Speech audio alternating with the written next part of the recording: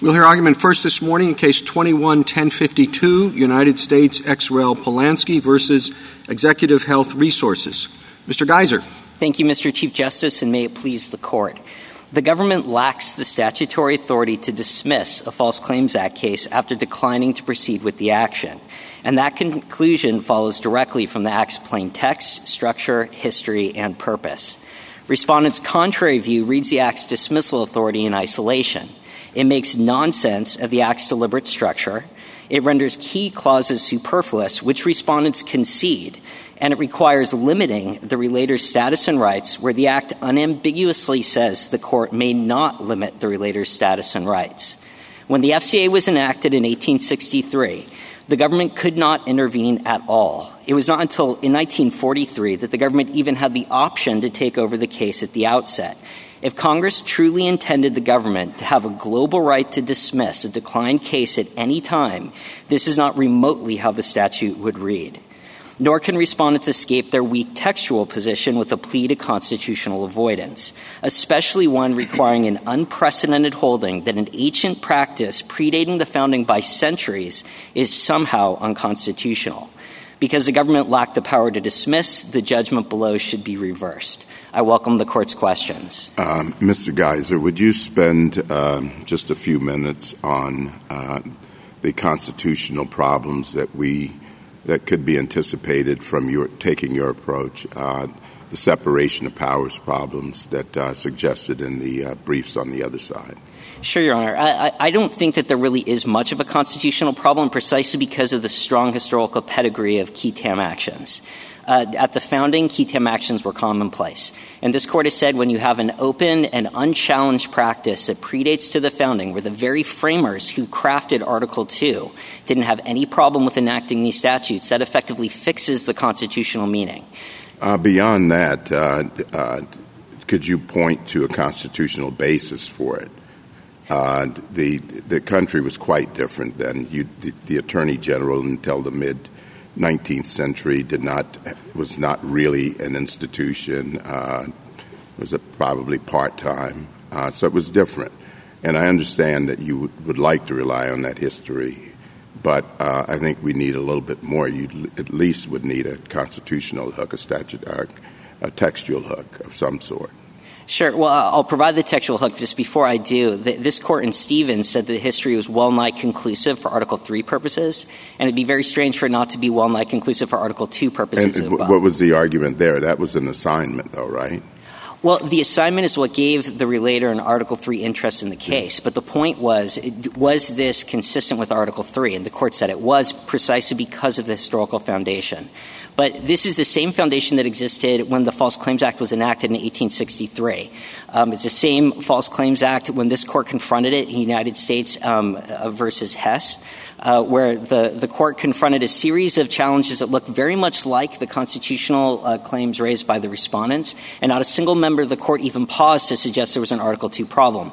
But to look at the textual basis for this, the False Claims Act does not give the relator exclusive control to do whatever they'd like. No False Claims Act suit can proceed without the government's permission. The government has plenary authority at the outset to take over the case, where it can step in, proceed with the action, move to dismiss the action. It can amend the complaint. It can add claims. It can subtract claims.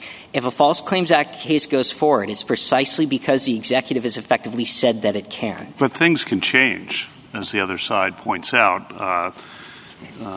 The discovery could reveal new facts. There could be a new administration that comes in.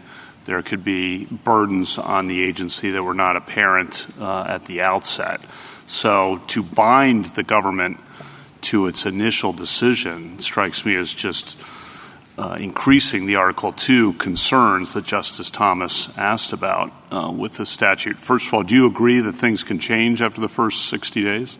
In theory, they can at first. It's not just the first 60 days. The government routinely gets extensions going months or years into the process. So I think it's mostly hypothetical. It's pretty rare for the government, if they've done their job at the outset. Congress channeled the government's decision to that critical initial phase. It expected Congress or the government to go forward and investigate the case, vet the legal theories, vet the facts, and decide whether this is an appropriate case to go forward and whether it's an appropriate case for the government to litigate or for the relator to litigate. Related to the – go ahead, Chief. I was just going to say, however many times it comes up in general, this was a specific case in which the government makes a strong argument that the facts did change and changed dramatically. The United States jumped in when the extent of the burden in terms of the documents they would have to review became clear, and when also the, at least to some, questionable conduct of your client with respect to discovery came to light. Well, Your Honor, I want to answer the Article 2 question, but just to get into the facts very briefly, the burden that the government quantified when they were asked, what is this litigating burden? It was 32 hours to redact documents and about 300 hours to deal with discovery. This is a potential multi-billion-dollar recovery for the federal fisc. So I think 332 hours with two government attorneys spending about a month of time is really not much of a burden. And my clients but the government was also concerned about privilege, wasn't it? It was, Your Honor, but it was mostly concerned about the chilling effect that the court's order saying that the government's documents were not privileged would have on future agency discussions. Now, the only way to eliminate that chilling effect is to challenge the order. Dismissing the case, if the order is what's causing the government's concern, is just leaving that order on the books as opposed to taking an appeal to wipe the order out. But to get to the Article 2... Didn't they also think that there was not substance to the claim? That there were real problems with the claim? Your Honor, what they were concerned about in theory was that there were certain elements of evidence that the relator was not able to obtain. Now, the district court said that that evidence was not necessary for the district court for the relator to prove the case, and the experts quantified the evidence based on the recovery based on the evidence that existed to be over $1 billion. So, Mr. Geiser, I'm sure there are two sides to this question, but why shouldn't it be, it's the government's action. Why shouldn't the government have the ability to say things have changed? We think the merits are less strong. We think the discovery burdens are greater than we initially did. And so we want to essentially reverse our prior decision. Well, a few things, Your Honor. First, the question isn't really a matter of policy. Could Congress say that the government can dismiss at any point? Of course they have. Now, that's not what the False Claims Act looked like in 1863. It's not what it looked like in 1943, where the government couldn't even intervene in the case after initially declining to proceed. But I think that actually cuts against you, because you suggest that the government or that Congress channeled the government's authority to the initial stage. And I'm wondering how you can say that given the history. It seems as though the history of the statute is pretty clear that Congress only amended it to allow for later intervention because it was concerned that the government didn't have an opportunity to intervene after the initial period. So this is sort of in line with my colleagues suggesting that they wanted the government to be able to come back in and take over the case if things had changed or the circumstances were such. And it was also clear from the history that Congress was concerned about the relator having no role in the suit if the government came back later. So how is that consistent with your theory that the government has sort of an all-or-nothing choice to be made at the beginning of this and it can't intervene later and then act to dismiss the suit or do whatever else?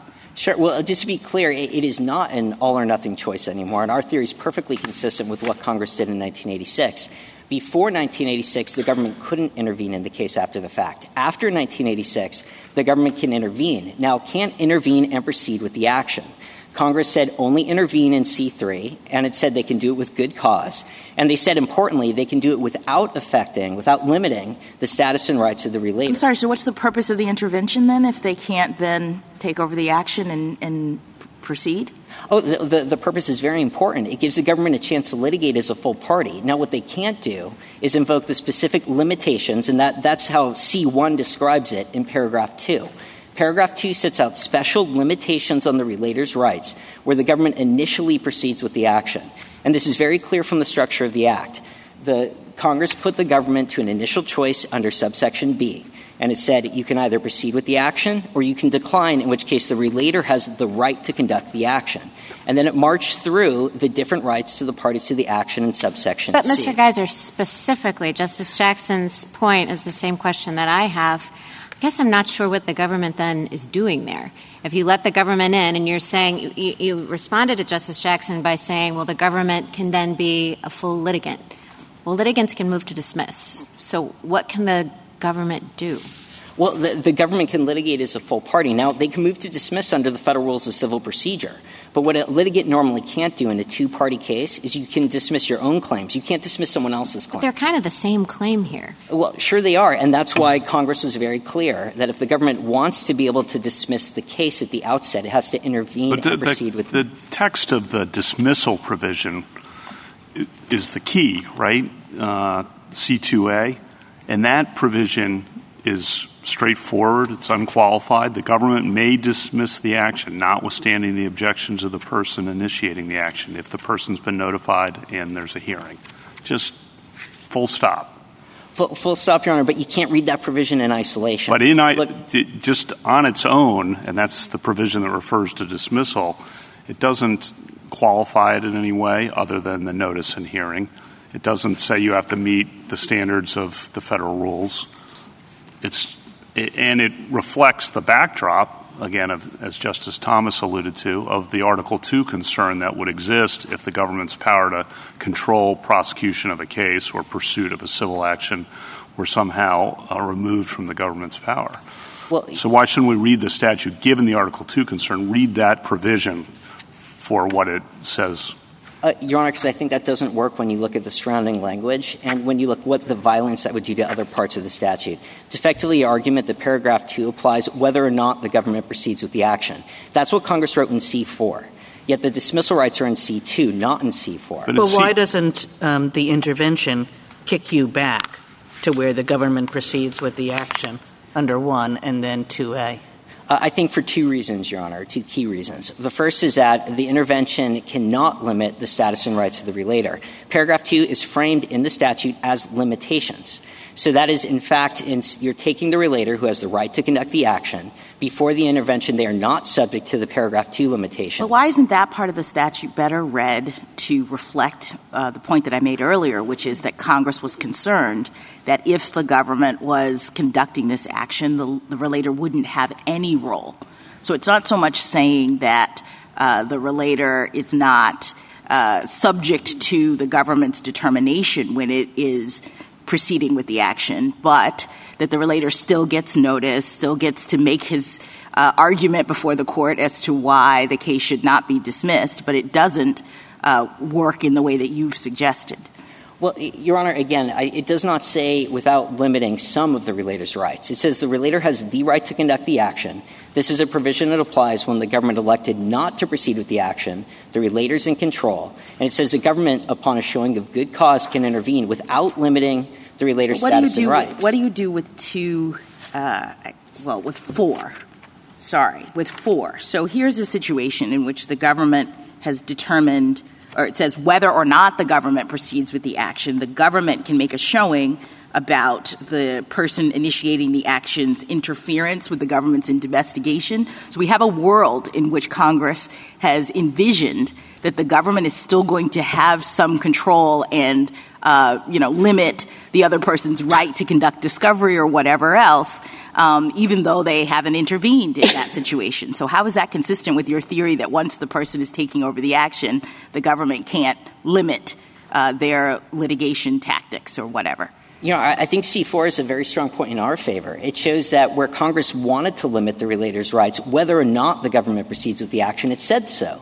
And the dismissal rights are not found in C4. In fact, the government concedes and the private respondent concedes that reading renders surplusage that introductory phrase of C4. It also renders superfluous the final sentence of C1, which says that the relator can still participate where the government does proceed with the case, subject to the limitations of paragraph 2. Congress had no reason to put in that phrase that paragraph 2 applies in every situation. Now, that on the C4, the whether or not, as I read it, means if it hasn't been dismissed, there are two tracks the case could be going down. The government could be in control or the relator could be in control. And what C4 is making clear, as I read it, whether or not the government proceeds with the action, whether the government's in control or the relator's in control, the government can still come in either way and say the discovery is interfering with the government investigation or prosecution. To me, that's doesn't detract at all from the straightforward language of C2A. What am I missing there? Well, Your Honor, I think what you're missing is look at the clear progression that Congress set out in subsection C. It's a division of rights based on the government's initial choice under subsection B. And again, it's using the phrase proceed with the action. The proceed with the action phrase is found in subsection B. It is not found anywhere in subsection C3 where the government has the right to intervene. So Congress clearly said that if the government wants to proceed with the action, they have certain rights. The relator can still participate subject to the rights in paragraph 2. Congress then set forth what those rights are. Then it proceeded to other situations where the government elects not to proceed, and situations whether or not the government proceeds. Just to slow down a minute for me. On C1, you said the last clause of C1 would be redundant? Yes. But I guess you could call it redundant. You could also call it just making crystal clear that even if the government takes over the action, the relator is still a party. But just to be clear, that subject to clause is just make crystal clear, if it's dismissed, you're gone. Like you can't continue it if it's dismissed. That's what I read the subject to kind of underscore so there would be no confusion about that. Well, Your Honor, but if paragraph 2 sets forth a set of rights that applies in every single case, whether the government proceeds, whether they later intervene, whether they elect not to intervene at all at any point in the case, there's no reason to put that language in. So, Mr. Geiser, your arguments are better for the government's first argument.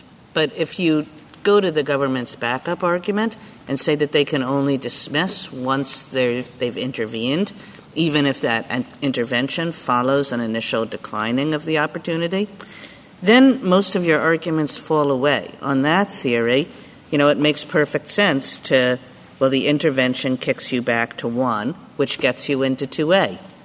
Your Honor, I do agree that a lot of our arguments are designed to show the government at least has to intervene first and satisfy that good cause showing. But we still have, I think, at least 2 or 3 important arguments, even to show that sort of reset the case argument doesn't work. The first, again, is it says you can intervene. It does not say intervene and proceed with the action. Congress used that different terminology in B2. And when Congress put the government to the choice of taking over the case, not just intervening and participating, but taking it over, they always use the phrase proceed with the action. It's a very distinctive phrase, and it's repeated throughout the False Claims Act. The second point, again, is that this is still limiting the relator's status and rights. It says you can intervene, government, but you cannot limit the relator's status and rights. Well, it says the court shouldn't limit the status and rights. That's a different thing. Well, it does, but I think, though, that in paragraph 2, none of those rights are activated unless the court is doing it. So the court then is limiting the relator's status and rights. And by just right on the face of the statute, paragraph 2, again, if you look to C1, Congress described the rights in C2, those restrictions, as limitations on the relator's participation. So that is quite clearly a limit on the relator's status and rights. And this is also inconsistent with the broader structure of the Act. Look back to the initial choice that the government makes. That's under subsection B. That has to happen at the outset of the case. It says the government has to decide whether to proceed with the action or not within the first 60-day period extended, by months and often years. There's nothing in subsection C, and it would be a very odd way for Congress to have written this, to say subsection C, when the government intervenes, even though we're not saying intervene and proceed with the action, and even though we're not saying just intervene and without limiting the relator's status and rights, we have that qualifier in there, that Congress thought that the government at that point could reset the party's rights, effectively restart the litigation.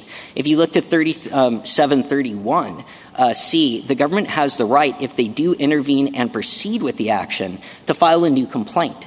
They can basically start the case over years down the road, which isn't good for the relator and it's not good for the private defendant either. Mr. Geiser, perhaps you've said everything that you have to say on this point, but just to be clear, what do you if the government intervenes belatedly, what do you think it can do that would not constitute a limitation of the debtor's status and rights? I think the government can do anything that any ordinary party can do under any of the federal rules of civil procedure. It can file a motion to dismiss under 12B. It can file a summary judgment motion on either side. It can serve discovery. It can participate in the hearings. It can propose jury instructions. All it can't do are invoke the paragraph 2 rights, which are special rights that are clearly activated only where the government proceeds with the action. These are rights that are found only in the False Claims Act, and looking at the clear structure of the Act, these are rights that only apply where the government proceeds at the outset. Mr. Geiser, let's I just want to give you an opportunity to discuss the standard. Suppose we disagree with you and we think the government can intervene at this stage and seek to dismiss the case. There's a hearing that's called for under C-2A. What's that supposed to look like in your view? I think that the fact that there is a hearing requirement shows that the government does have to prove something. As the Seventh Circuit said, courts don't have hearings just to serve coffee and donuts while the parties gather together. I've actually been to one of those.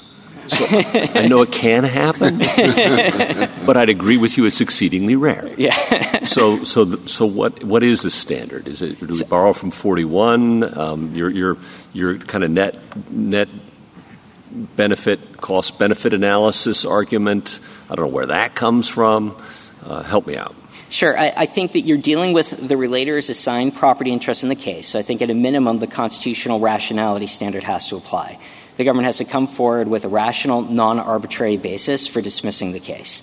And again, we're not saying that this is a constitutional error in this case. We're not saying that the government violated our constitutional rights. We're saying the government misread the statutory standard. I think it's clearly not Rule 41, as I think all parties to the case agree. Rule 41 is distinctly inapposite in this context. It involves a voluntary dismissal of someone's own action. In this case, you have two parties, and one is opposing the dismissal. So, and Rule 41, again, is usually activated without any sort of hearing. Here you have to have a hearing. So the question is, what is the court supposed to do at that hearing? And again, I think it's to put the government to the proof of showing that they've asserted a rational basis for dismissing the case and that it is actually supported by the facts and record of the case. You're requiring the government to prove to a court that it has some basis for dismissing the government's own case. That's the Article 2 starting point of all of this seems in great tension with your answer of how the government should be held to the proof. The government controls the litigation. That's part of Article 2. Well, no, Your Honor, not in an absolute way. And also, to remember, this is not only maybe not in an absolute way, maybe in an absolute way. But even if not in an absolute way, doesn't it have to inform how we think about the whole structure of the proceeding that Justice Gorsuch describes?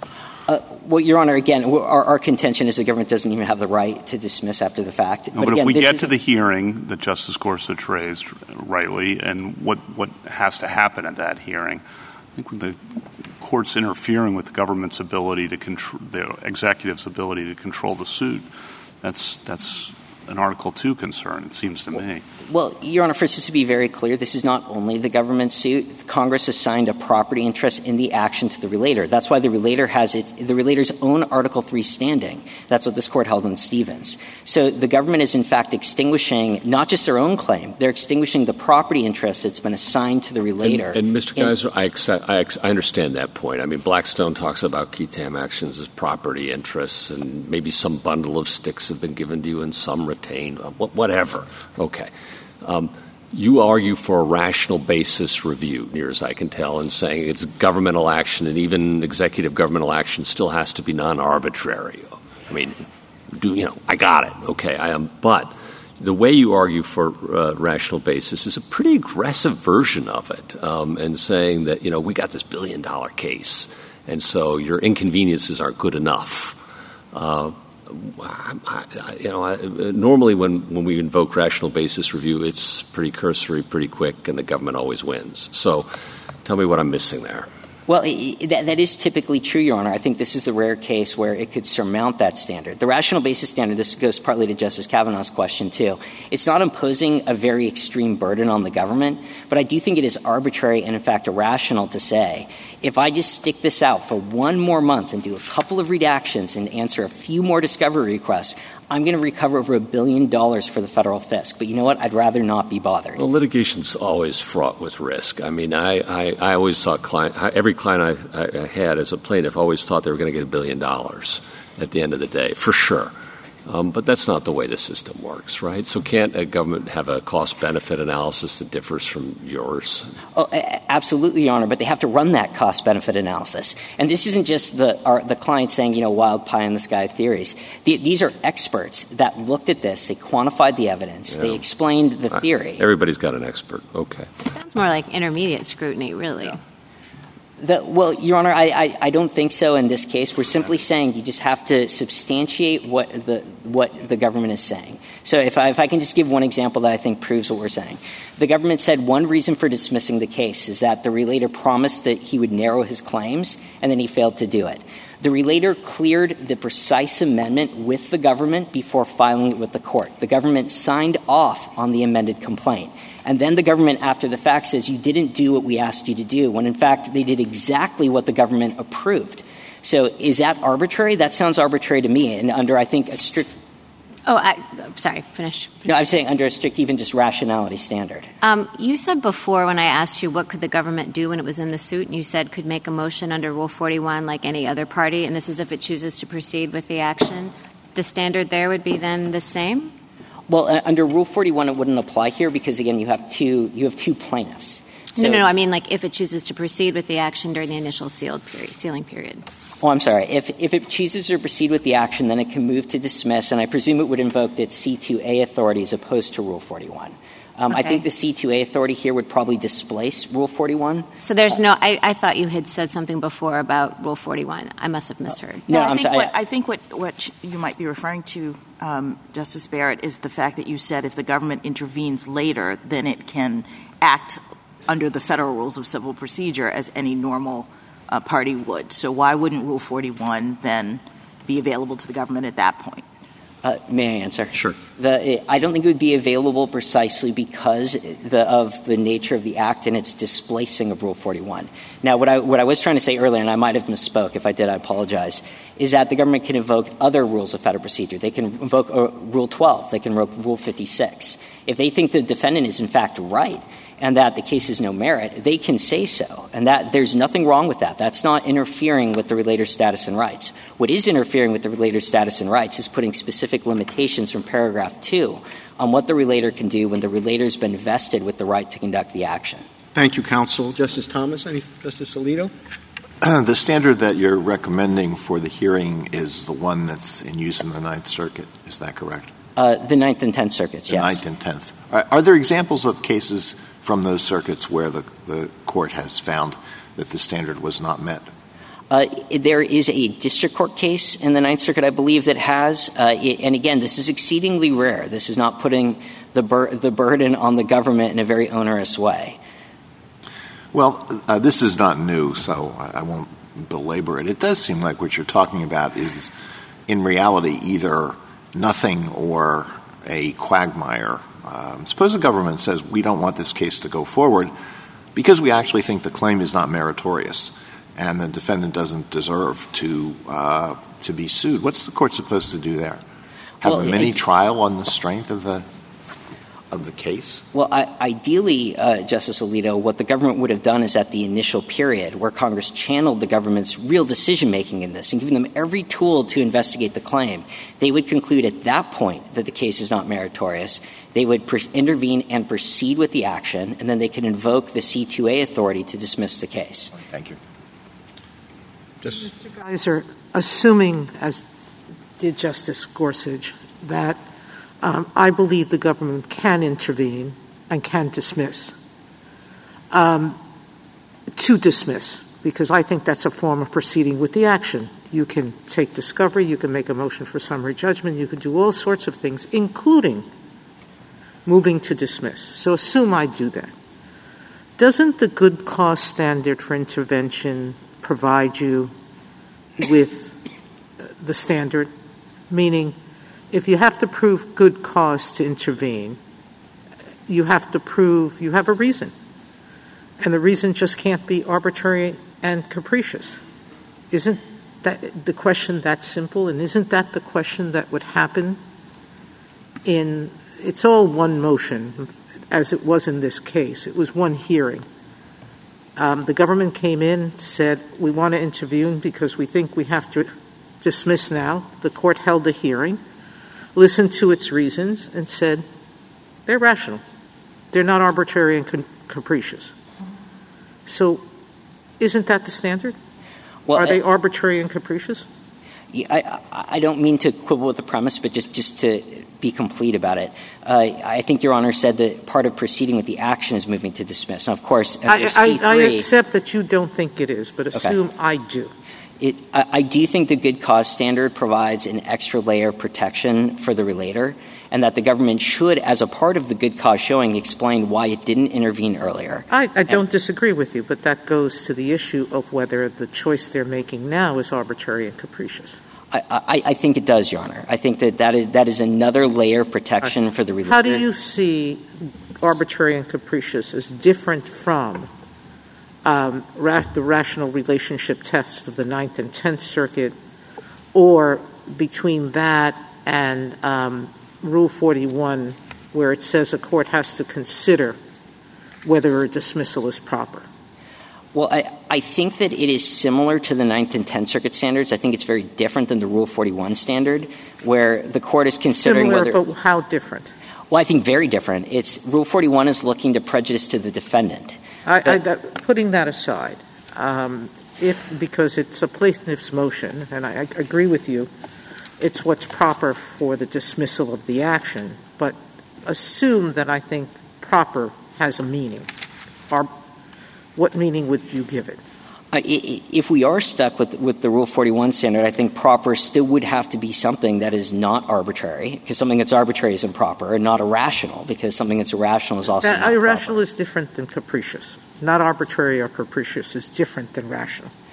I think that could be true, Your Honor, and we'd be fine with either standard. I think in this case we could prevail under either standard if it's applied in a meaningful way. Okay, thank you. Justice Kagan? Justice Gorsuch?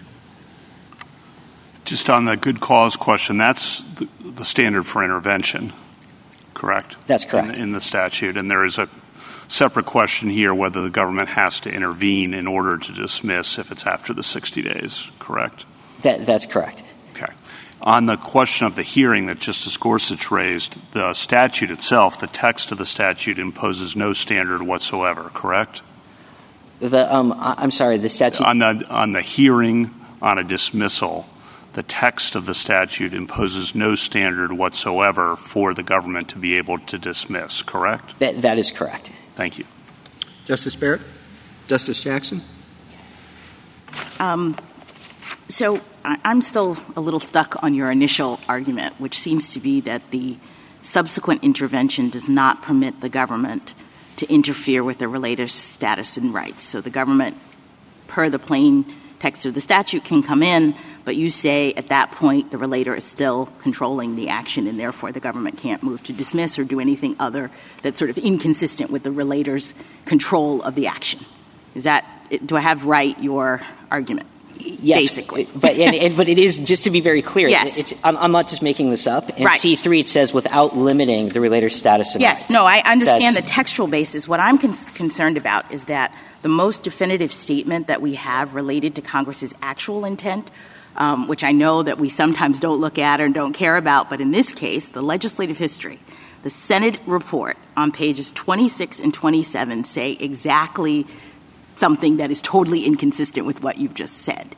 It talks about, as Justice Kavanaugh brought up, a situation in which the government has failed to intervene at the beginning, and they were concerned, they say, because the government would be barred from reentering the litigation under a circumstance in which, quote, new evidence discovered after the first 60 days of the litigation could escalate the magnitude or complexity of the fraud, causing the government to reevaluate its initial assessment or making it difficult for the key TAM relator to litigate alone. And this is the key part. It says, in those situations where new and significant evidence is found and the government can show good cause for intervening, paragraph 2 provides that the court may allow the government to take over the suit. So it doesn't say that the government can just intervene and act as another party. It is contemplating clearly in the legislative history of the Senate that the idea is that the intervention is to allow the government to take over the suit because we have good cause. There are reasons why the relator exercising its rights can't really do it. And so I don't understand why under those circumstances you would say the government can't act as the quote-unquote owner of the suit once it re-intervenes. Your Honor, and the sentence that you read, I'm glad you brought it up. We didn't stress it precisely because the court typically doesn't look to legislative history, but it's actually a powerful point in our favor. Look at the Senate version of the Act.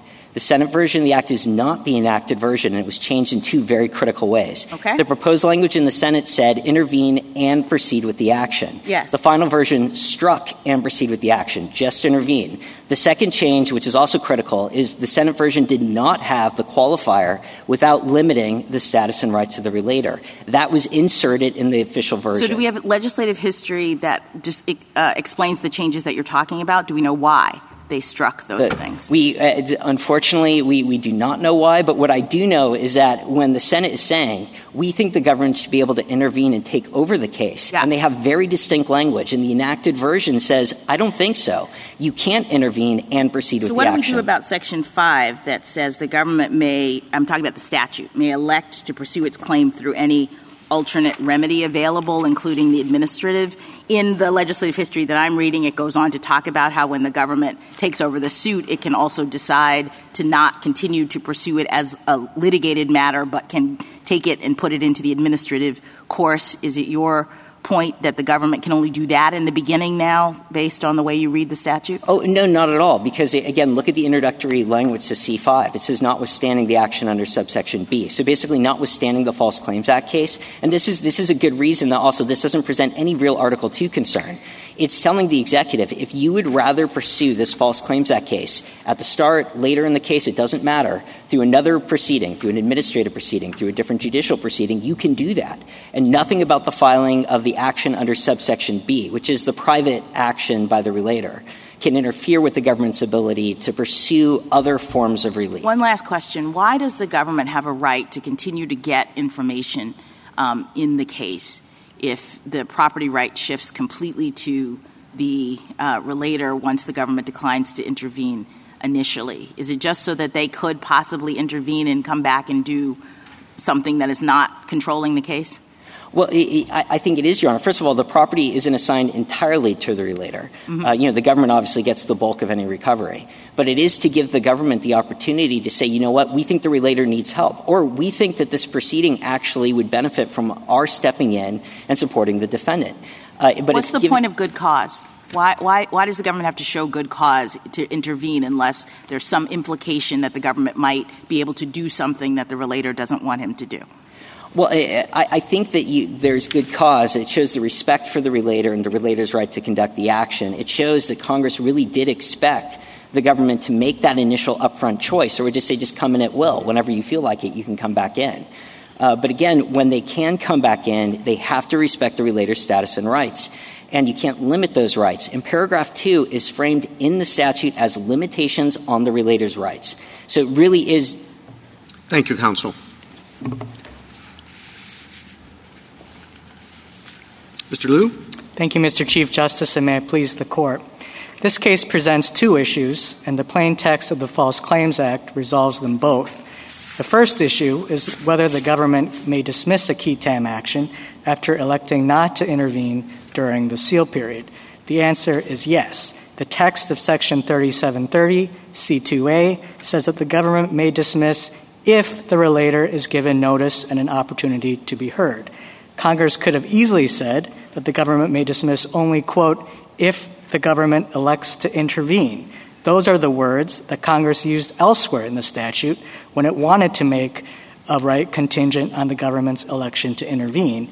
Yet Congress didn't include those words or anything like them in Section 3730 C2A.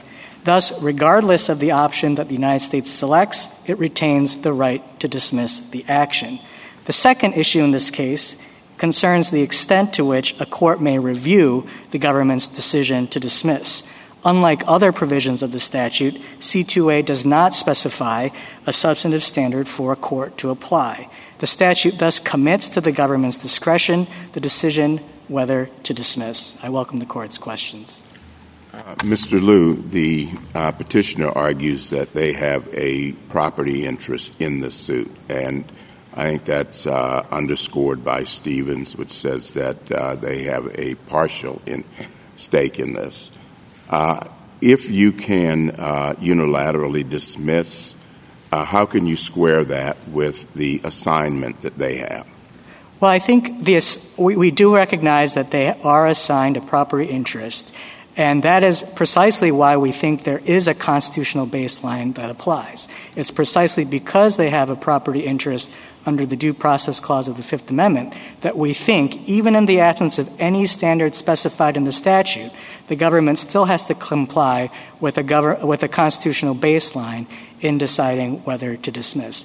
That's not a very rigorous baseline. I think the Ninth Circuit got the baseline wrong in Sequoia Orange when the Ninth Circuit looked to the standard that applies to evaluating legislative action. The relevant standard here is a standard that applies to evaluating executive action.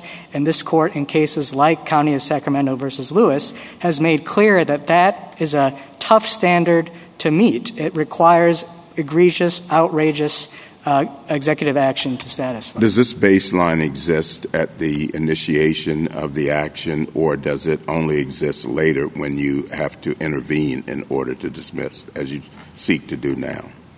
I think it exists throughout the action. We think we don't need to intervene at all as a prerequisite to dismissal. So if we were to exercise our dismissal right even without intervening, we think we would have to at least we could not violate the Constitution in doing so. Ms. Salou, but you wouldn't be violating a due process right if you come in before there has been an actual assignment of the right. You can dismiss for any reason because there hasn't been a property interest created. Well, we understand. You have 60 days to decide whether to intervene with whatever extensions are granted. But until that moment that the property right is created, you don't have to give a reason because there's no property right. But assume that I believe that once the property right is created, and our cases have recognized that, there has to be something more than constitutional protection, doesn't it? I don't think so, Your Honor. A prosecutor can come in and take away somebody's property rights for an arbitrary and capricious reason? Well, we think for no reason whatsoever? We think the constitutional protection means that the government couldn't dismiss a case if doing so was arbitrary in the constitutional sense. Well, that's my problem, which is when is it ever proper to take away a property right in the constitutional sense, whether it's for a legislature or the executive? For an arbitrary and capricious reason. Well, I have to give some meaning to having a hearing. I think that's our point is if the relator could show that our exercise of the dismissal right was arbitrary in the constitutional sense. That's the interest. That's the question that I'm asking. The only thing that in the constitutional sense would be an equal protection violation, a dismissal based on sex, etc. But that's not related to the property right in any way. Well, I think it is because there wouldn't even be that protection without some property interest that triggers the application of the Due Process Clause. Now, Congress could have layered on top of the constitutional baseline an even more rigorous standard of review. Well, they did. Good cause. Good cause to intervene suggests that there has to be a reason. Well, our primary argument is that the government need not intervene as a prerequisite. Why is that, Mr. Liu? That seems odd. I mean, the statute is very clear that the government has a period of time at the beginning to make a determination about whether or not it's going to take over the action. If the government declines and the property interest is created, the statute suggests that the government can come back into the action, and if you're like me and believe perhaps that means the government can take it over, they can definitely intervene, but they have to show good cause. And it would seem to me that good cause does the work of ensuring that the property interest that has been created is taken into account and understood, and the government can't just come back in willy-nilly. So I'm curious as to the government's repeated representations that they can do all sorts of things related to this suit without even intervening. Well, I think it goes to the purpose of intervention under the structure of the statute. The purpose of intervention under the statute is for the government to become a plaintiff in the case. And the point of becoming a plaintiff in the case is so that the government can assume the rights and burdens of being a full party in the case, the rights being the ability to file motions, to examine witnesses, to direct the presentation of evidence, the burdens being the burdens under the Federal Rules of Civil Procedure as they pertain to discovery. But not the right to settle the claim? I mean, you say repeatedly that the government doesn't have to intervene and they can still settle this claim. Well, my point is none of those rights or burdens matters if the whole point of the government's motion is to end the case. The only reason intervention matters is if we want to proceed with the case, and it matters what our rights are, what our burdens are going forward. But if the whole point of our motion is to end the case, then there simply is no reason to put us through the hurdle of intervening beforehand. Well, the statute does... Your case would be easier for you, maybe for us, if your client had a more robust view of Article 2. I was surprised it's cited only once in your brief, on page 40. We're talking about the government's ability to control a suit with billions of dollars of money defrauded against federal law, according to the allegations, and yet you're not arguing much about the President's authority to enforce that statute at all. Well, let me be clear about two things. Number one, of course we think that in a case of a suit brought in the name of the United States that is to redress injuries done to the United States own views of what's in its interest should be paramount. But secondly, we do not think in this case that there is a constitutional problem to avoid. And the reason goes to the reasoning of this Court's decision in Stevens, where the Court made clear that the relator here is not acting as an agent of the United States. Rather, that the relator, by virtue of the assignment theory, remains a private person. And in our view, the Article 2 concerns aren't triggered by a private person who's simply exercising private power. They would be triggered if the relator were conceived of as an agent or representative of the United States. Well, that depends upon your prevailing in this case. I mean, if you don't, then your authority to control the action would be significantly circumscribed. Well, I think the bright line I'm drawing is between private persons who are seeking to enforce federal law on the one hand, so not just the relator in this case, but also the Title VII plaintiff or the Sherman Act plaintiff. That's on the one hand. And on the other side of the very bright line, an agent or representative of the United States who is actually exercising governmental executive power. Now, we think this relator falls on this side of the line. But if this relator fell on the other side of the line, we would not think the controls in this statute would be sufficient. The idea that it would be sufficient for Article 2 purposes that we could simply file papers in court and try to get the court to control an agent of the United States really would stretch Article 2 very far. The only reason why this scheme is constitutional is for the reason the court gave in Stevens, which is that the relator is conceived of as not exercising governmental power. If I understand it, and I just want to make sure I'm following the bouncing ball here, the Article 2 problem is solved by the fact that exercising its Article 1 authority, Congress has authorized property to be conveyed to a private person, which that's right there in the text of Article 1. And that's kind of how Blackstone conceived of Keatam actions as a property interest that's been conveyed. Okay, fine. But the property, now you want to come into the case, okay? Question whether you have to come into the case. If it's someone else's property, you might think that before you extinguish it, you might have to come in and be a party to the case. So that's kind of where I'm stuck on that. And then when we get to the question of the standard, if there is a property interest that someone else has, there's a due process interest there at a minimum. Forget about the takings clause for now. And what's wrong with a rationality standard, a true rationality standard? We can quibble about whether the Ninth Circuit got it right, but what's wrong with that? Any executive action, forget about property interest, would be subject to that. And why is that much different than Rule 41, which says proper cause when an answer has been filed? All right, a lot there. Have at it. Well, to your first point, we don't think there are Article 2 concerns here, but it is still central to the way this statute works, that this is a suit brought in the United States in the United States name to redress wrongs done to the United States. So this isn't this at bottom is still an assignment of the government's own damages claim. Sure. And so the government's own view of whether the litigation proceeding or being dismissed is in the United States' interest is really something in the United States bailiwick, and our view of that should be controlling. To your point about the constitutional baseline, I think this is a situation where Congress could have imposed a stricter standard if it had wanted to. Let's set a hearing, and normally they're not tea parties, right? Normally something happens at that hearing. So what should happen in the hearing? Is something wrong with the rational basis test? Is it different than Rule 41 after an answer? Proper cause is the standard there.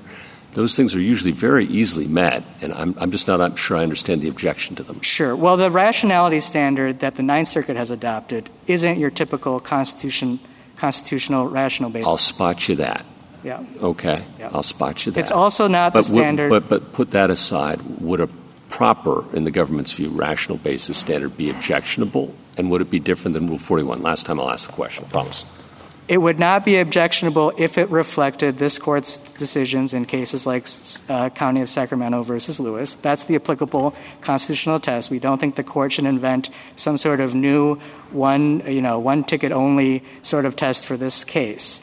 Is it different from Rule 41? Yes. Rule 41 governs the relationship between the plaintiff and the defendant. And so what Rule 41 says is that when a plaintiff voluntarily dismisses a case, the Court can step in and protect the defendant's interests by dismissing. Well, it says proper cause. It says a plaintiff can dismiss a case for proper cause.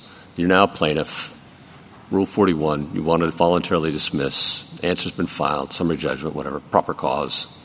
There's no more definition of the standard than that. Right, but the standard that I think the rulemakers contemplated was one where a court would be in a position of evaluating whether something the government did, dismissal, how that affected the defendant. And that kind of inquiry, prejudice to the defendant, is pretty common in the law. What's not common is what petitioner is asking the Court to do here, which is to evaluate, as between two litigants on the same side of the V, the United States and the relator, which one has the better view of the United States' interest. That's not something Rule 41 has ever contemplated. That's because a qui tam action is unusual. And Justice Gorsuch is right? If the proper cause standard, and I agree with you that courts typically apply that to account for prejudice to the defendant if the plaintiff dismisses after the defendant has filed an answer or dispositive motion. Why couldn't the proper cause standard in this unique context take care of any prejudice to the relator? I think it's because it would run straight into the teeth of Congress's decision in C2A to leave out a substantive standard. And this wasn't an accident that Congress made. If you look up and down the FCA, there are numerous provisions where Congress specified a particular showing that the government would need to make or a particular showing finding that the Court would need to make, and they left out any such standard in C2A. Justice Thomas, anything further? Justice Alito? I still don't have a very concrete understanding of what you think is supposed to happen at this hearing, if there has to be a hearing. Is it enough if the government just says, we think the claim isn't meritorious, or we think the discovery going forward is going to be too burdensome? Does the Court just say, okay, that reason is not arbitrary and capricious and therefore dismiss? Does it inquire into those things? If those are the reasons we gave, they would not be anywhere close to being arbitrary in the constitutional sense in a sort of shocks the conscience way. But we do think the hearing serves two important purposes. But does it have to do more? Does the government have to do more than simply say those things? No. Does it have to make – okay. No. And if Congress had wanted the government to say more than those things, it would have used language like it did elsewhere in the statute, which is upon a showing by the government – the Court may dismiss, or upon a particular finding, the Court in its discretion may dismiss. But instead, the language of C2A is written in terms of the government. It says the government may dismiss. And then the Congress specified two conditions, neither of which has to do with... What would be insufficient in your view? So the government says we move to dismiss because we feel like it, or we move to dismiss because we consulted an astrologist or there's political pressure to dismiss this case? What would be insufficient? Well, I think consulting an astrologer would seem arbitrary in the constitutional sense, but we're not asking the court to disturb its existing precedents on what is constitutional or not vis-a-vis executive action. We're simply saying take those as given, and that's the constitutional baseline. If in a future case the court wants to adjust the constitutional baseline, that's fine. But all we're saying is that the way to think about this is that the statute itself does not supply a standard, and so the only applicable standard here has to come from the Constitution. What happens when the government belatedly intervenes and moves to dismiss, or belatedly moves to dismiss and doesn't really have a good reason for having waited, but by that time the relator has spent a ton of money litigating the case? It's just too bad for the relator? It is too bad. The relator brings the case knowing that a condition of his assignment, in effect, is that the government may exercise its dismissal right. No circuit has adopted petitioner's view that the government loses forever the right to dismiss if it doesn't intervene at the outset. And so every relator brings these suits knowing that that's a possibility. On top of that, the government provides, as required under C2A, notice that we're going to exercise this right before we exercise it. And just look at the facts of this case. We gave notice that we were going to exercise that right the first time. The relator came in and persuaded us not to exercise it. And so, in fact, that's evidence not only that the notice is a key component and that the relator had notice of what we were doing, but also that the hearing serves a purpose because it led us to decide not to dismiss at one point in the case. Justice Sotomayor? Answer Justice Alito's entire question. The astrologer might not be good enough. I don't feel like it. Is that good enough? No, I think that would be arbitrary in the Constitution. So let's talk about political pressure. There's no reason related to the case. It's simply that the senator of this defendant's home state doesn't want this defendant to be sued. Right. Is that good enough? I think it would truly depend on the circumstances of the case. And the reason why is because the whole point that Heckler versus Cheney says that these types of decisions are presumptively immune from judicial review. They are if you're talking about something that's your property right exclusively. But this is a very different situation where the relator has a property interest. Well, I think the cost-benefit analysis, though, is still just as judicially unmanageable, regardless of the sort of analytic source of it. In other words, when the government makes these sorts of decisions, what's going into the decision-making is a consideration of the government's policies across the board, whether certain resources would be better allocated here or there, concerns from disclosing privileged information. No, those are related to the case. The question was, the senator of this defendant's state says, don't do it. He gives me money. This company feeds me money. I think it's hard to say categorically whether that would be impermissible, simply because the way our system works is through politics, and politics figure into the sorts of policies and priorities that administrations have. So it's a fake property interest the relator has? Oh, no. It's protected just like any other property interest under the Constitution. And if Congress had wanted to provide additional protections, it could have done so, but it didn't. Okay, thank you. Justice Kagan? When and how would it make a difference to require the government to intervene before moving to dismiss? Yeah, I think the practical problem lies in subjecting the government's dismissal decision to second-guessing by the relator.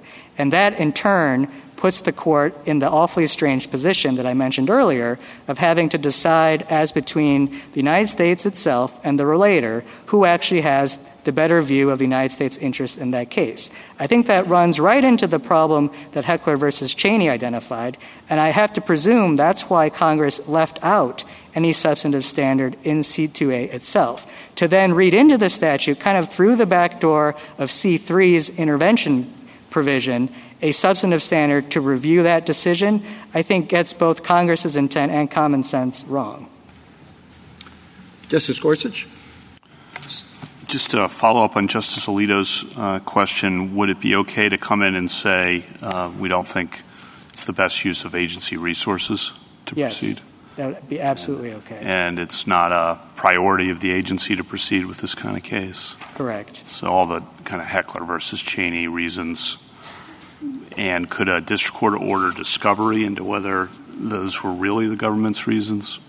No, not in a typical case. I think if a relator came in and made a credible showing that there was a constitutional violation, such as this the equal protection sort of example. An equal protection. What about privilege? Could this proceeding with this will raise too many privilege concerns? We're moving. Yes, I think that is a legitimate reason and not arbitrary in the constitutional sense reason for the government to seek to dismiss. Just a question on the term property interest here. I mean, it's an odd sort of property interest, right, when it can be completely extinguished by the government, the executive branch at any time. Well, I think it is a property interest so that... It's an odd thing. It's an odd thing, but it is, I think, the structure Congress contemplated and the one that this court accepted in Stevens. And I think if we accept that theory, then a lot of parts of the statute make sense from an Article III and an Article II perspective. Last question. This might be what Justice Kagan was asking, but it might be something different. If you have to intervene before you move to dismiss, and so if this is repetitive, I apologize, the D.C. Circuit said that would be largely academic, that requirement, if you had to intervene before moving to dismiss. Do you agree with that? I mean, in other words, it doesn't matter one way or the other. Yeah, I think it depends entirely on what standard for good cause a court adopts. It's largely academic if the standard for good cause means that any time the government seeks to dismiss, that's automatically good cause. So on the good cause, the things I identified earlier about reasons to dismiss, you would also say, if we required you to intervene first, would also satisfy good cause, prioritization, resources, privilege. Right. I mean, we would go even further and say that the intent to dismiss is itself good cause to at least have the notice and the opportunity. Then it really is academic, which is fine, but that's good to get clarity on that. Okay. Thank you. Thanks. Justice Barrett, Justice Jackson? Yes, so just following up on Justice Kagan and Kavanaugh's point about intervention. I thought you said to Justice Kagan that intervention would be problematic because it's subjecting the government's dismissal decision to second guessing. But it's not the intervention that is subjecting the motion to dismiss. It's the fact that you have to have a hearing for motion to dismiss, right? I mean, regardless, even without intervention, do you concede that the statute says that the government's filing of a motion to dismiss at least entitles the relator to an opportunity for a hearing? Correct. So it's the hearing that creates the opportunity for second guessing of the government's determination about dismissal. But we think Congress in C2A purposely left out any substantive standard for a court to apply in evaluating the government's dismissal decision. And to read good cause as supplying that standard, we don't think makes sense under the So what if we read good cause as not so much supplying a standard, but I notice in the statute it says upon a showing of good cause, such hearing may be held in camera.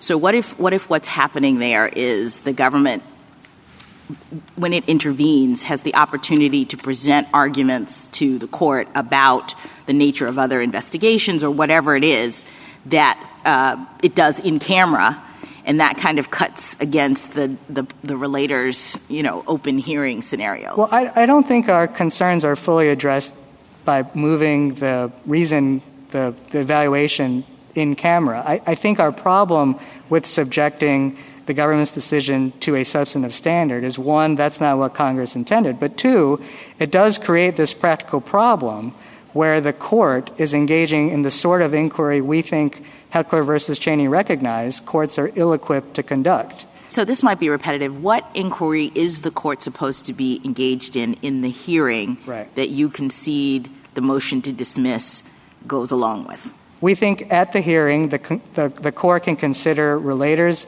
allegations that we have violated the constitutional baseline that we think applies in this case. The hearing also serves a second purpose, which is that it allows the relator to convince the government not to exercise the right to dismiss. Now, that is far from an empty formality, as this case illustrates, because when we initially wanted to dismiss the case, we heard from the relator and then changed our minds, giving the relator a chance to put the case back on the right track. It was only after the case fell off that track that we then ultimately exercised our dismissal right. Thank you. Thank you, counsel.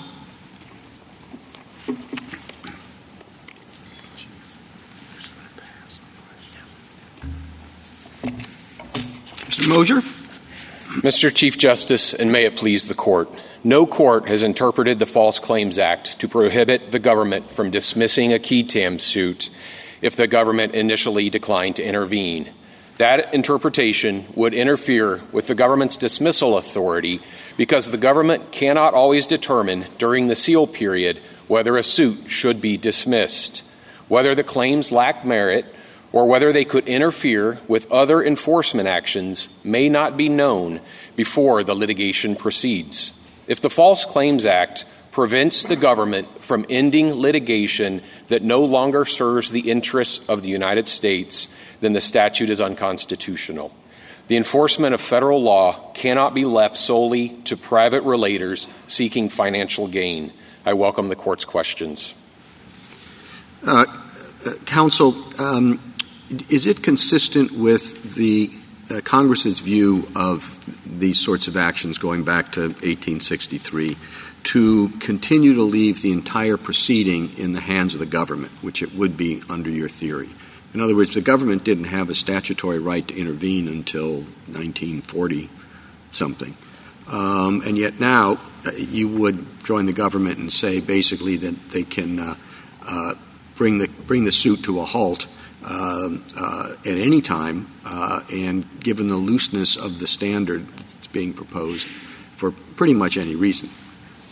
Yeah, I mean, we think that the government's right to step in and dismiss a case that is brought on behalf of the government to pursuing claims that are owned by the government, we think that the government's authorities to step in and stop that case derives from the Constitution itself in Article 2. And so the early statutes that didn't expressly provide for a right of dismissal, they also didn't foreclose the government from dismissing. And we think that the early statutes should be viewed as silent on the issue of what authority does the executive branch have to stop a qui tam suit that the executive determines is not in the United States' best interest. So you have a stronger view of the president's powers than the government.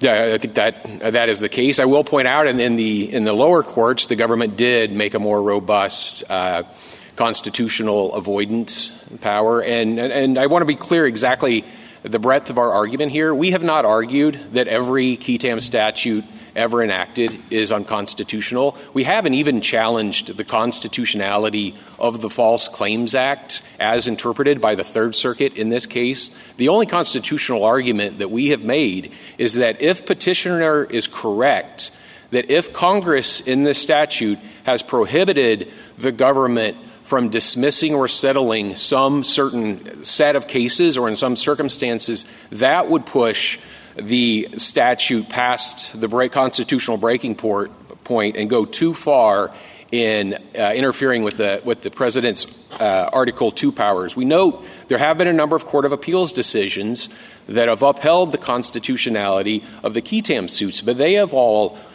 first interpreted the dismissal power to apply whether or not the government proceeds with the action, whether or not the government initially declines or comes into the case later. And they have noted how that right is important, in their view, to allow the executive to maintain the necessary control over the suit.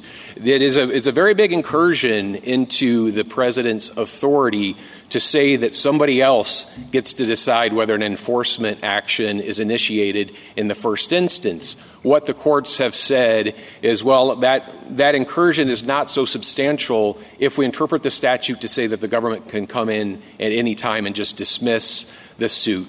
But if we're not in that circumstance anymore, we're in a circumstance when the relator both can initiate the suit, and if we reach a point where the government can no longer come in and end the litigation, whether through settlement or dismissal, then the relator would have free rein to decide what arguments to advance on behalf of the United States, how to interpret the False Claims Act, and we would say that would go too far. Now, we've talked about how the right to dismiss at the beginning of the case doesn't take into account the changed circumstances, but I think it also doesn't take into account the Article 2 responsibilities of the president. It's not just that the president needs to appoint officials to execute the law. The court has made clear, it was recently as cases like Arthrex, that the president has an ongoing obligation to actively supervise the exercise of executive power. If this were an ordinary property interest, so a plaintiff is bringing a private claim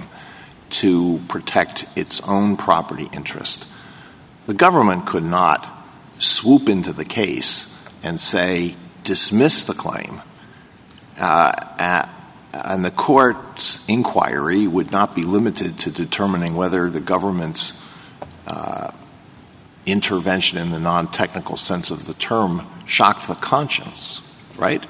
I think that's right, but the way that we read Stevens, the way that we read Blackstone and the provisions of Blackstone cited in Stevens, and also the way we read cases like the confiscation cases, is that a property interest in a qui tam suit vests upon the entry of final judgment. The actual assignment of a chose of action, I think, is probably more akin to a contractual right or even perhaps a trust. So we think that the property right, this is how we read Stevens, the property right doesn't vest until there's a judgment, and that's why we don't think that the review necessarily needs to be treated as the deprival of a property right. We think if you look at it more of a contractual assignment of a cause of action, the terms of the assignment have to be set by the contract, which is the statute in this circumstance. And one of the rights in the statute, as we read it and as the government reads it, is that the government has the authority to dismiss over the relator's objection. And, you've asked a lot about the interpretation of how to get... Well, that sounds like it's purely statutory. So if you have a contract assigning a right, you look to the terms of the contract. So here we have the statute. You look to the terms of the statute. And then it's just not clear to me how Article 2 then gets back into the case. There's either an Article 2 problem or there isn't an Article 2 problem with this whole procedure. Well, regardless of whether you view it more as a contractual assignment or an assignment of a property right, you still have the situation where a private relator is litigating on behalf of the United States to recover funds allegedly defrauded from the United States. And our position would be that is still the exercise of executive power, and that puts you in the position of determining whether the president and the attorney general retain sufficient control over the qui tam suit so as to not violate the constitutional separation of powers. When the courts of appeals have looked at it, they've analyzed it in a Morrison versus Olson framework to say, does the powers given to the relator, is it so sufficient that it deprives the attorney general of the ability to sufficiently control the litigation to ensure that the laws are faithfully executed? And all of those analyses depend on the government's veto power, essentially, to say this suit is no longer serving the interests of the United States. We need to bring it to an end. And how far does that go? Does the constitutional argument that you're making suggest that the government needs to be able to bring it to an end even without intervening? Or are you perfectly fine with a solution that says, well, first the government intervenes and then moves to dismiss? We're perfectly fine with that approach. What the Third Circuit held in this case is that the government needs to first intervene. It found that on the facts of this case, there's clearly good cause to intervene. The petitioners have not challenged that part of the holding, and so On the judgment before you is a case in which the Court of Appeals found not only that intervention was required, but it was satisfied and good cause was there. And it does deal with a lot of the textual issues regarding the structure of the provisions and the surplusage to say the government needs to intervene, but then once it intervenes under C3, it goes back into the world of C1 and C2 where it has the power to dismiss. We note the Court of Appeals, both the Third Circuit in this case and the Seventh Circuit, have required intervention, and they've said it's usually going to be a low bar for the government because good cause is a flexible standard, and we can take into account Article 2 separation of powers concerns when we are applying good cause. And so we think that should go a long ways to addressing the government's concern of what would happen if good cause is too heightened of a standard and make it too difficult for the government to intervene.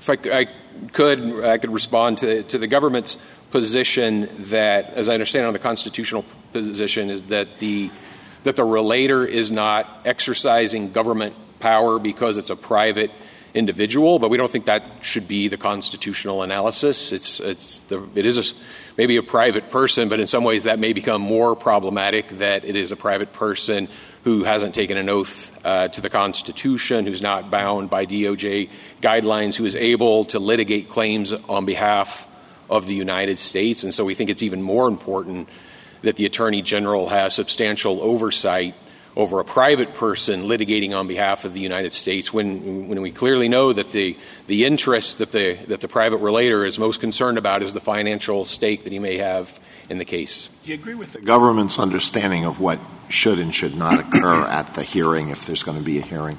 Yes, we take a similar position. I mean, some of the courts of appeals have said that it does provide a useful function of requiring the government to listen to the relator and hear the evidence and the arguments against dismissal. It also, I think this could be analogous to a situation of the way the court addressed or the court's decision in Armstrong, where they recognized that usually the government's decision not to prosecute in a criminal case is not subject to judicial review. And what if the government doesn't really have any good reason for not intervening earlier? It just says, well, gee, we're embarrassed, Your Honor, but this kind of fell behind a filing cabinet in DOJ, and we only found it recently, and the relator says, well, that's fine, but we've spent $500,000 litigating this case up to this point.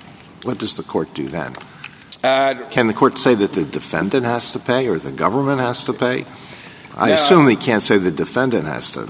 We certainly would not. Well, how about the government? We certainly would not say that. I mean, one thing I would say, especially in a case where the government has expressed its opinion that it is concerned about the relator's ability to prove its case, then I think the concerns on the relator side of how much money they have spent and how long they've litigated the case to reach a point where they haven't even been able to convince the government that they have a chance of success.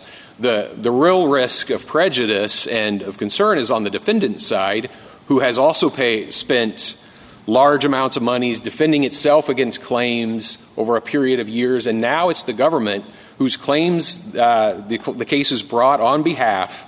They have expressed their view that the relator is unlikely to be able to prove that. So the government should foot the whole bill, right? Should pay the relator and the defendant. The statute makes clear that the government doesn't have to pay the costs of the litigation, and it's the deal that the relator knows when he files the suit is that, this has been the uniform interpretation of the statute by every court of appeals that the government can come in at any stage in the litigation and dismiss over the relator's objection. So there's not an instance of unfair surprise or that there was a new interpretation offered. There hasn't been a court that has adopted the sort of restriction that the relators want. Thank you, counsel. Anything further? Justice Sotomayor and Justice Gorsuch? Okay. Anything further? Okay. Thank you. Rebuttal, Mr. Geiser? Thank you, Mr. Chief Justice. Just a few quick points. First, if the executive must be able to dismiss at any time and for any reason, then the founding era qui tam statutes are unconstitutional. The 1863 version of this act is unconstitutional, and the 1943 version of this act is also unconstitutional. The rule has never been in the qui tam setting that the executive has to control the private relator's action in enforcing the property interest in that claim. The second point, the government says that its stated basis is not subject to second-guessing if it can dismiss. Now, of course, that questions why is there a hearing? The normal reason for having a hearing is to second-guess what the government is saying. And, in fact, it is equivalent to saying that because I feel like it, if the government can come up with any reason at all and not have to justify the reason, even if it's clearly arbitrary and clearly incorrect. The government has also said that second-guessing would not be subject to judicially manageable standards. Now, of course, Congress thought it's perfectly capable to have a court subject a settlement to very similar standards. And I don't know why, if the government can evaluate a settlement for its reasonableness and its fairness, it can't evaluate a basis for dismiss for irrationality or arbitrariness. The government says that the lack of any standard The government says that there isn't a standard in the statute. Now, under our reading, that makes more sense. If Congress expected the government to take over the case and proceed with the action at the outset, and that's when the dismissal authority would kick in, it would make more sense to see the lack of a standard. That would be more like a Rule 41 dismissal. Now, of course, once the relator has invested all that money and you're years down the road, and the government has no good reason really for changing its mind, it's very strange not to see a more concrete standard in a statute that says there has to be notice and a hearing. The final point I'll make is that if there is a hearing, and if we're wrong on our main theory, and I hope the court reconsiders, then I think the constitutional standard is at least baked into that statute. It's implicit in saying that the government has to come up with some basis for dismiss that is non-arbitrary and that is rational. Congress could not extinguish a property interest for irrational, arbitrary reasons. And if that's true, Congress also can't authorize the government to extinguish a property interest for irrational or arbitrary reasons. Thank you, counsel. The case is submitted.